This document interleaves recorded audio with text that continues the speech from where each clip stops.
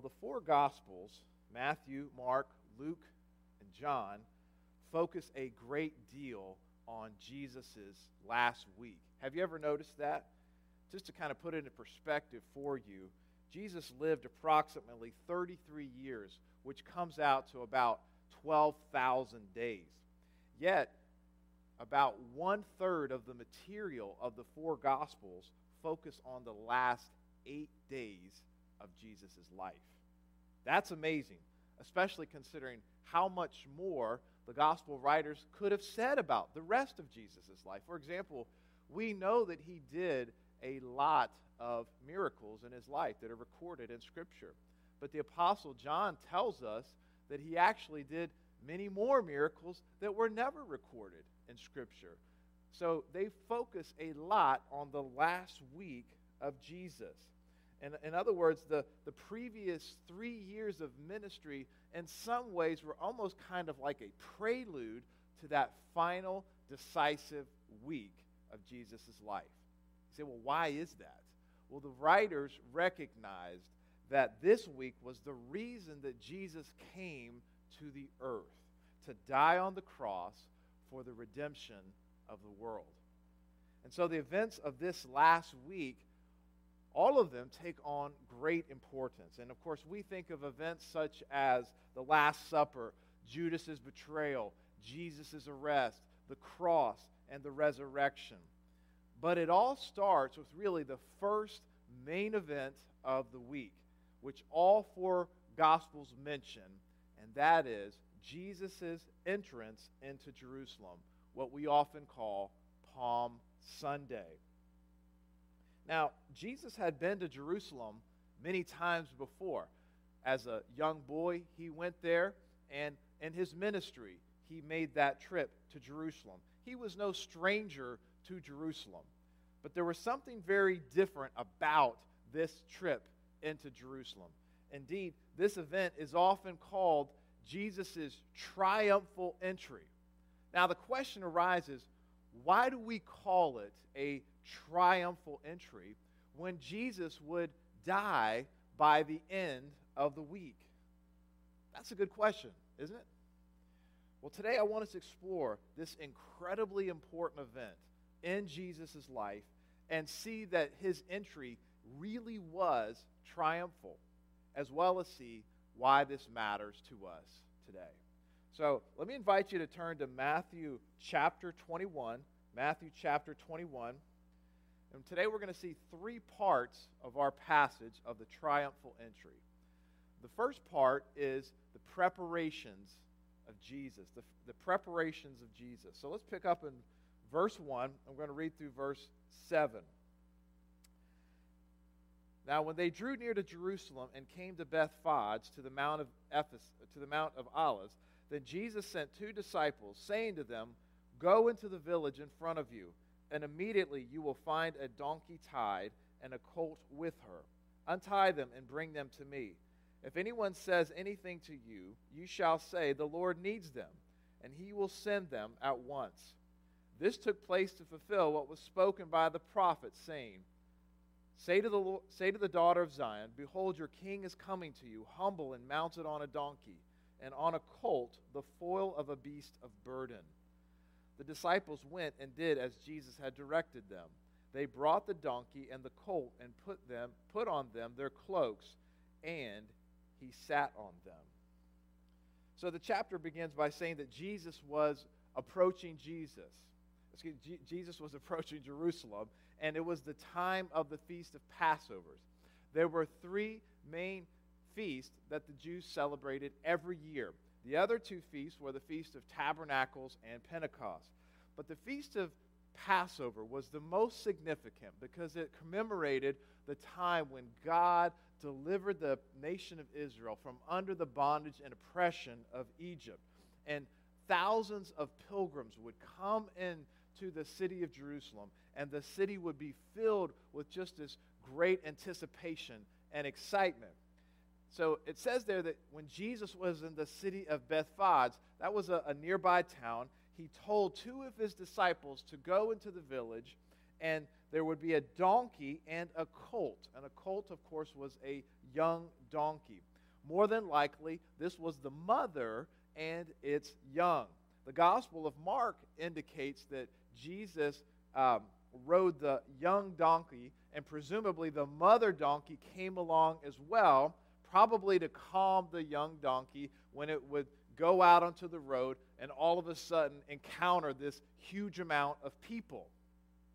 Now, this command from Jesus is interesting because it doesn't tell us how he knew there was a colt in the next village. Perhaps Jesus knew the owner since it was in a nearby village and he just simply made arrangements with the man. Or perhaps this was a case of Jesus using his omniscience. Either way, the point is that Jesus was preparing for this monumental entry. You might be asking, well, why a donkey? Wouldn't he want to ride something a little bit more powerful and majestic, like a horse? Well, the reason Jesus rode on a donkey is because Scripture had prophesied long ago that the Messiah would come to Jerusalem riding on a donkey. The prophet Zechariah, about 500 years prior to this, had predicted this. And it says in Zechariah's prophecy that Jerusalem is called the daughter of Zion, which is a common way of describing the ancient city. The prophecy makes it abundantly clear that this would be the king that is coming to you. Here is the Messiah, Jerusalem, the Christ, and he is coming to you. This is the one that you've been waiting for. Now, obviously, Jesus did not need to ride the donkey to get there, so to speak. We know from his life that he walked all over the place, whether it was in the wilderness, whether it was going up steep mountainous hills. In fact, Scripture never indicates that Jesus used any kind of assistance to travel on land. One article that I read said that a conservative estimate would be that Jesus walked over 15,000 miles during his lifetime. So I don't think he needed a Fitbit or anything like that. This was a guy who was always on the move. So he didn't need to get assistance to walk a very short distance from Bethphage to Jerusalem. But he chose to ride that donkey because he wanted to demonstrate that he was the promised Messiah. And just so you get this, he wasn't riding the donkey to become the Messiah, but precisely because he was the Messiah, he rode to Jerusalem on a donkey. Now, when Christ entered, it says that he entered humbly, and it also that he entered peacefully. In ancient times, a king would often ride out to war riding a horse. But when a king wanted to come in peace, he would ride on a donkey.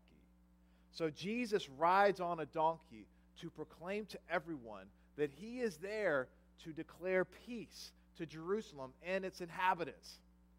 Now, it's interesting because Jesus' peaceful nature is in stark contrast to really the aggressive and militaristic hopes of the people.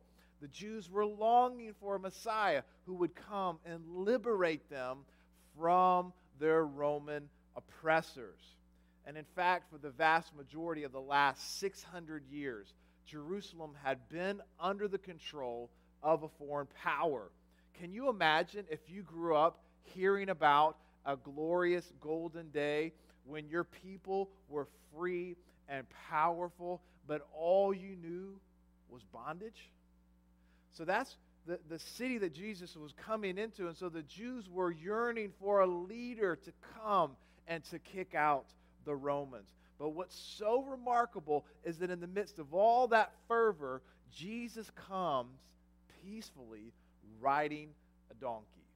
So again, that first part of the triumphal entry is the preparations of Jesus. So now we turn to the second part in verses 8 through 11, and that is the actual entrance of Jesus. Let's read verses 8 to 11 together. Most of the crowd spread their cloaks on the road, and others cut branches from the trees and spread them on the road. And the crowds that went before him and that followed him were shouting, "Hosanna to the Son of David! Blessed is he who comes in the name of the Lord! "Hosanna in the highest." And when he entered Jerusalem, the whole city was stirred up, saying, "Who is this?" And the crowd said, "This is the prophet Jesus from Nazareth of Galilee." Now, as I mentioned earlier, the roads would have been packed with pilgrims making their way to Jerusalem. It's estimated that about 30 to 40,000 people lived in Jerusalem normally. But during these festivals, those numbers could swell by tenfold. And so there would be a massive amount of people on the roads just making their way into Jerusalem. And of course, there probably was a bigger cluster around Jesus because of who he was.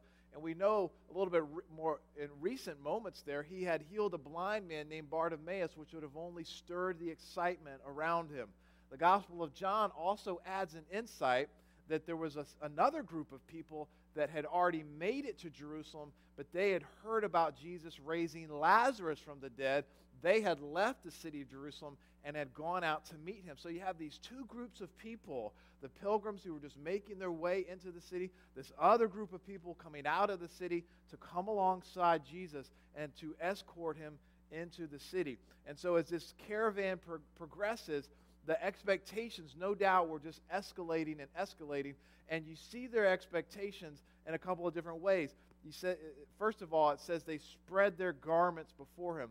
And this was a way in this ancient culture to pay respects and homage to royalty, to show your honor of them and your submission to him. In the Old Testament, when King Jehu was there, he was welcomed by people spreading their garments so that he would walk on them. They were also cutting branches and spreading them on the road, providing kind of a festive ground cover for Jesus. Again, the Gospel of John shares an insight that the branches that they were cutting were actually palm trees, and that's why we call it Palm Sunday. You say, well, why would they be using a palm tree? Well, the palm leaf was a symbol of victory over an enemy. And you can only imagine what was going through the crowd's mind as they had these palm branches, that they were hoping that Jesus would come and he would deliver them from their enemy. And their enemy for them was the Romans. And of course, the whole Passover celebration just heightened that because they were remembering what God did for them back in Egypt's days, and now they were hoping that it would happen again under the Roman oppressors. We also see here that the people were shouting praises. They were shouting, "Hosanna," which was a Hebrew word for save, I pray, talking about being saved from your circumstances and deliverance. And by Jesus' day, that cry, Hosanna, had kind of become sort of a shout of praise that was used like we say hallelujah, right? And so they were shouting Hosanna. And they also were expecting that this man would be the Messiah.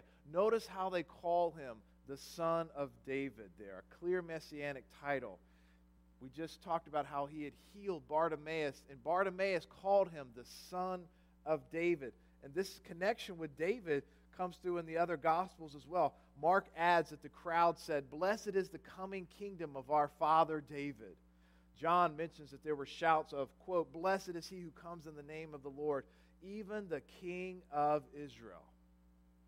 So the crowd sensed that Jesus, he was the Messiah. He was the long-promised Son of David, fittingly entering into Jerusalem, which was called the the city of David, and then he would establish that Davidic kingdom for the people. Now, it's interesting here about Jesus' reaction is that he doesn't tell them to be quiet, as he so often does during his ministry.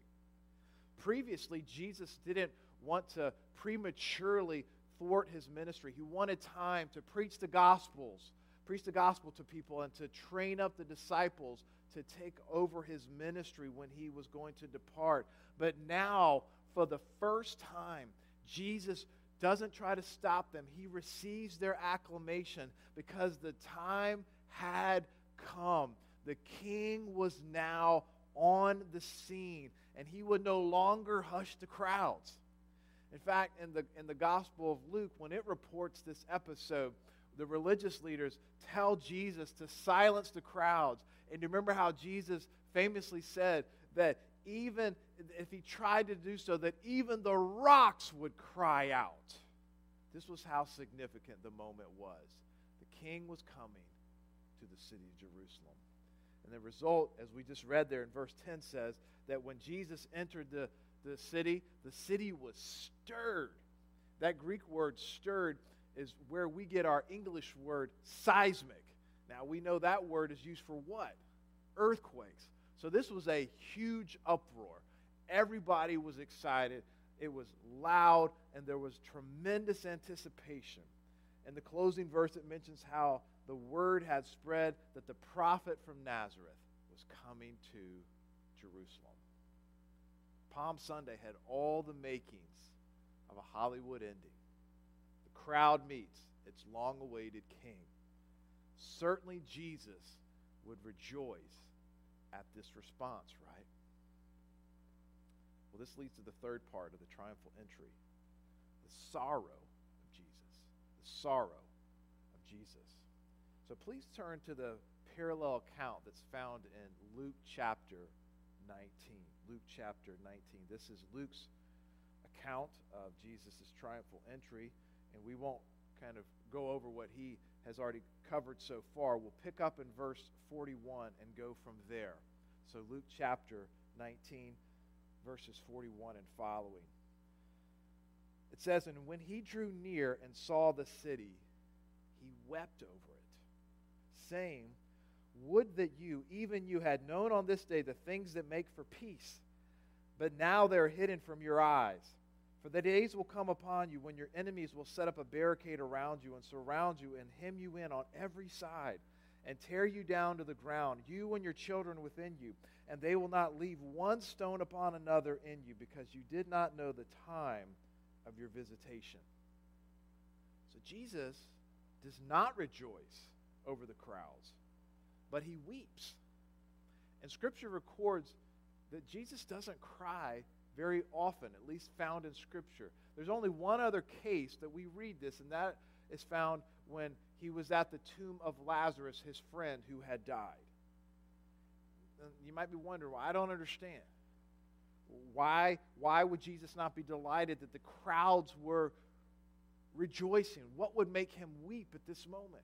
Well, he says in verse 42, that gives the answer. Jesus weeps because people were looking for the wrong thing. They were looking for a military Messiah to come and to destroy the Romans and to give them freedom. They were looking for the wrong kind of peace. And because they were looking for the wrong kind of Messiah, he knew they would soon reject him and crucify him a few days later when they realized that he was not the king that they sought. Now, the prophecy that Jesus utters in verses 43 and 44 is God's judgment upon Israel for rejecting his son. And this prophecy that Jesus gives would be fulfilled less than 40 years later when the Romans came because of the Jewish rebellions, and they surrounded the city of Jerusalem and set up a siege for about 4 months until they finally were able to breach the city. And what happened next was truly catastrophic. The ancient Jewish historian Josephus estimated that over 1 million people died as a result of this, and almost 100,000 people were enslaved. The cost of rejecting Jesus was incredibly high. And so Jesus knew this and was sorrowful. So the climax of the triumphal entry is filled with bittersweet irony. Here comes Jesus into the city of Jerusalem, which literally means, that word Jerusalem literally means the city of peace. He is the Prince of Peace. He's fulfilling this long-awaited prophecy about the King coming to provide peace. But the people are ignorant of the plans and purposes of God. So what does this mean, this event, what does this mean to us 2,000 years later? Well, let me mention 2 points that I would want to impress on us today. First, accept what Scripture says. about the Messiah, except what Scripture says about the Messiah. In Jesus' day, the crowds maintained preconceived notions about what the Messiah had to be like. For them, he had to come and to destroy the Romans. Likewise, for many people today, they have preconceived notions about what Jesus must be like as well. That he is only a good teacher, or a gentle friend, or he is an advocate of whatever political cause they're behind at the moment. Sometimes people are more eager to go read a new book that will have some odd conjectures about Jesus than actually going and reading the New Testament itself. Or maybe they like certain things that the New Testament says about Jesus, but other things that the New Testament says they reject because they don't like them. Friend, we can't have a closed mind to who Jesus is. But we need to accept what the inspired and authoritative witnesses about Jesus actually teach. And that includes the Old Testament that did predict that the Messiah would suffer and die. Read Isaiah 53, Zechariah 13, that predicted these things all along.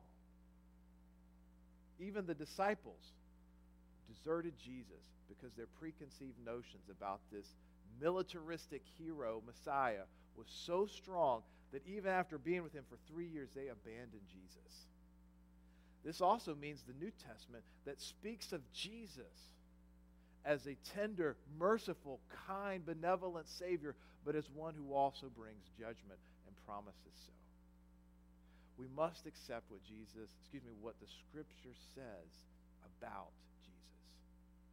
Second thing that I want us to think about today is that Jesus' entrance was truly triumphant. It was truly triumphant. The Old Testament had long predicted the Messiah's death, and Jesus came here to die. Even before this week ever started, he had told his disciples at least 3 times that he was going to die at the hands of the religious leaders and the Romans. This was his mission, and he accomplished his mission. There was no way for our sin to be atoned for. We were guilty, right? We needed someone to stand in our place and to be our substitute. And because he loves us so much, Jesus was determined to accomplish this mission of standing in our place and dying for our sins so that we would be cleansed and that we would also receive his righteousness. Jesus did exactly that. He did exactly that. He entered the city to defeat sin and death. Likewise, he defeated Satan. In John chapter 12, verse 31, Jesus speaks about Satan the night before the cross. He says, "Now will the ruler of this world be cast out." Satan was no longer the ruler of this world. He couldn't accuse God's people of guilt anymore because Jesus was going to die for their sins and wipe away all of their guilt and transgression. Jesus, friend, was not thwarted. He was victorious. When he entered the city, he declared his kingship and he accomplished the purpose that he was sent to do. And he did so gladly. Church, we need to live in light of this victory. We need to live in light of this victory. Because of him, we should not fear Judgment Day, as we spoke of last week from the Sermon on the Mount. And we can face any hardships that come our way. We can face and deal with persecution. We can deal with death because of what Christ has done. And in the midst of the coronavirus pandemic, I think it's crucial that we go back once again to what Jesus accomplished. His victory puts everything in perspective. Romans 8:37 to 39 declares, "In all these things we are more than conquerors through him who loved us. For I am sure that neither death nor life, nor angels, nor rulers, nor things present, nor things to come, nor powers, nor height, nor depth, nor anything else in all creation will be able to separate us from the love of God in Christ Jesus our Lord. We are guaranteed an eternity with God in a new creation as we fellowship with all the people of God from all time. We are guaranteed to enjoy resurrection bodies that will never sin and that will never get sick with any kind of virus or any other kind of ailment. Those promises must be the anchor of our souls. So let me encourage you to go back to that triumphal entry with Jesus and celebrate this morning. And if you never have accepted what Scripture says about the Messiah, may today be the day that you call out, Hosanna. Call out, save me, I pray. Call to the Lord to save you from your sins, and He will. He will. Yes, each person needs to be saved because our sin separates us from God, and He will cause, and that sin causes His wrath to fall on us when it comes to Judgment Day. And Jesus will bring judgment. He announced judgment on Jerusalem because it did not receive Him. Likewise, He warns of judgment if we do not receive Him. But here's the good news. Jesus first offers peace, just as He did with Jerusalem. Each of us can experience peace with God. However, we must receive peace on His terms. You say, well, what are His terms? Well, His terms are that we turn from our sins and believe that Jesus is who He claimed to be, God in human flesh, our Lord and our Savior. Friend, let me invite you today to place your faith and trust in Jesus. Believe who He says He is, and that He lived that perfect, sinless life so that He died not for His sins, but for our sins, to be our substitute. Romans 10:9 gives this wonderful promise. It says, if you confess with your mouth that Jesus is Lord and believe in your heart that God raised Him from the dead, you will be saved. You will be saved. Let us go to the Lord in prayer.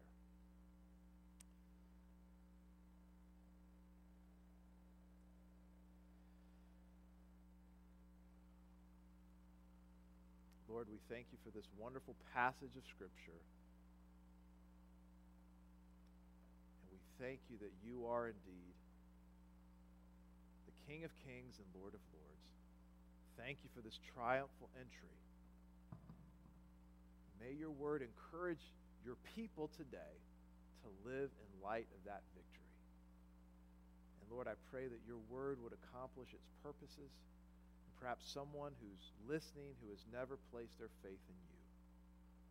May even now they pause in this moment and cry out to You, Lord, I need to be forgiven. Forgive me of my sins. Today I want to trust Jesus as my Lord and Savior, and I want to follow Him all of my days. Lord, we look forward to this Easter week and all that You have for us. We know that this is an unusual time and circumstance, but Lord, we know how special and precious this week is. May You encourage our hearts this week. We ask this in Jesus' name. Amen.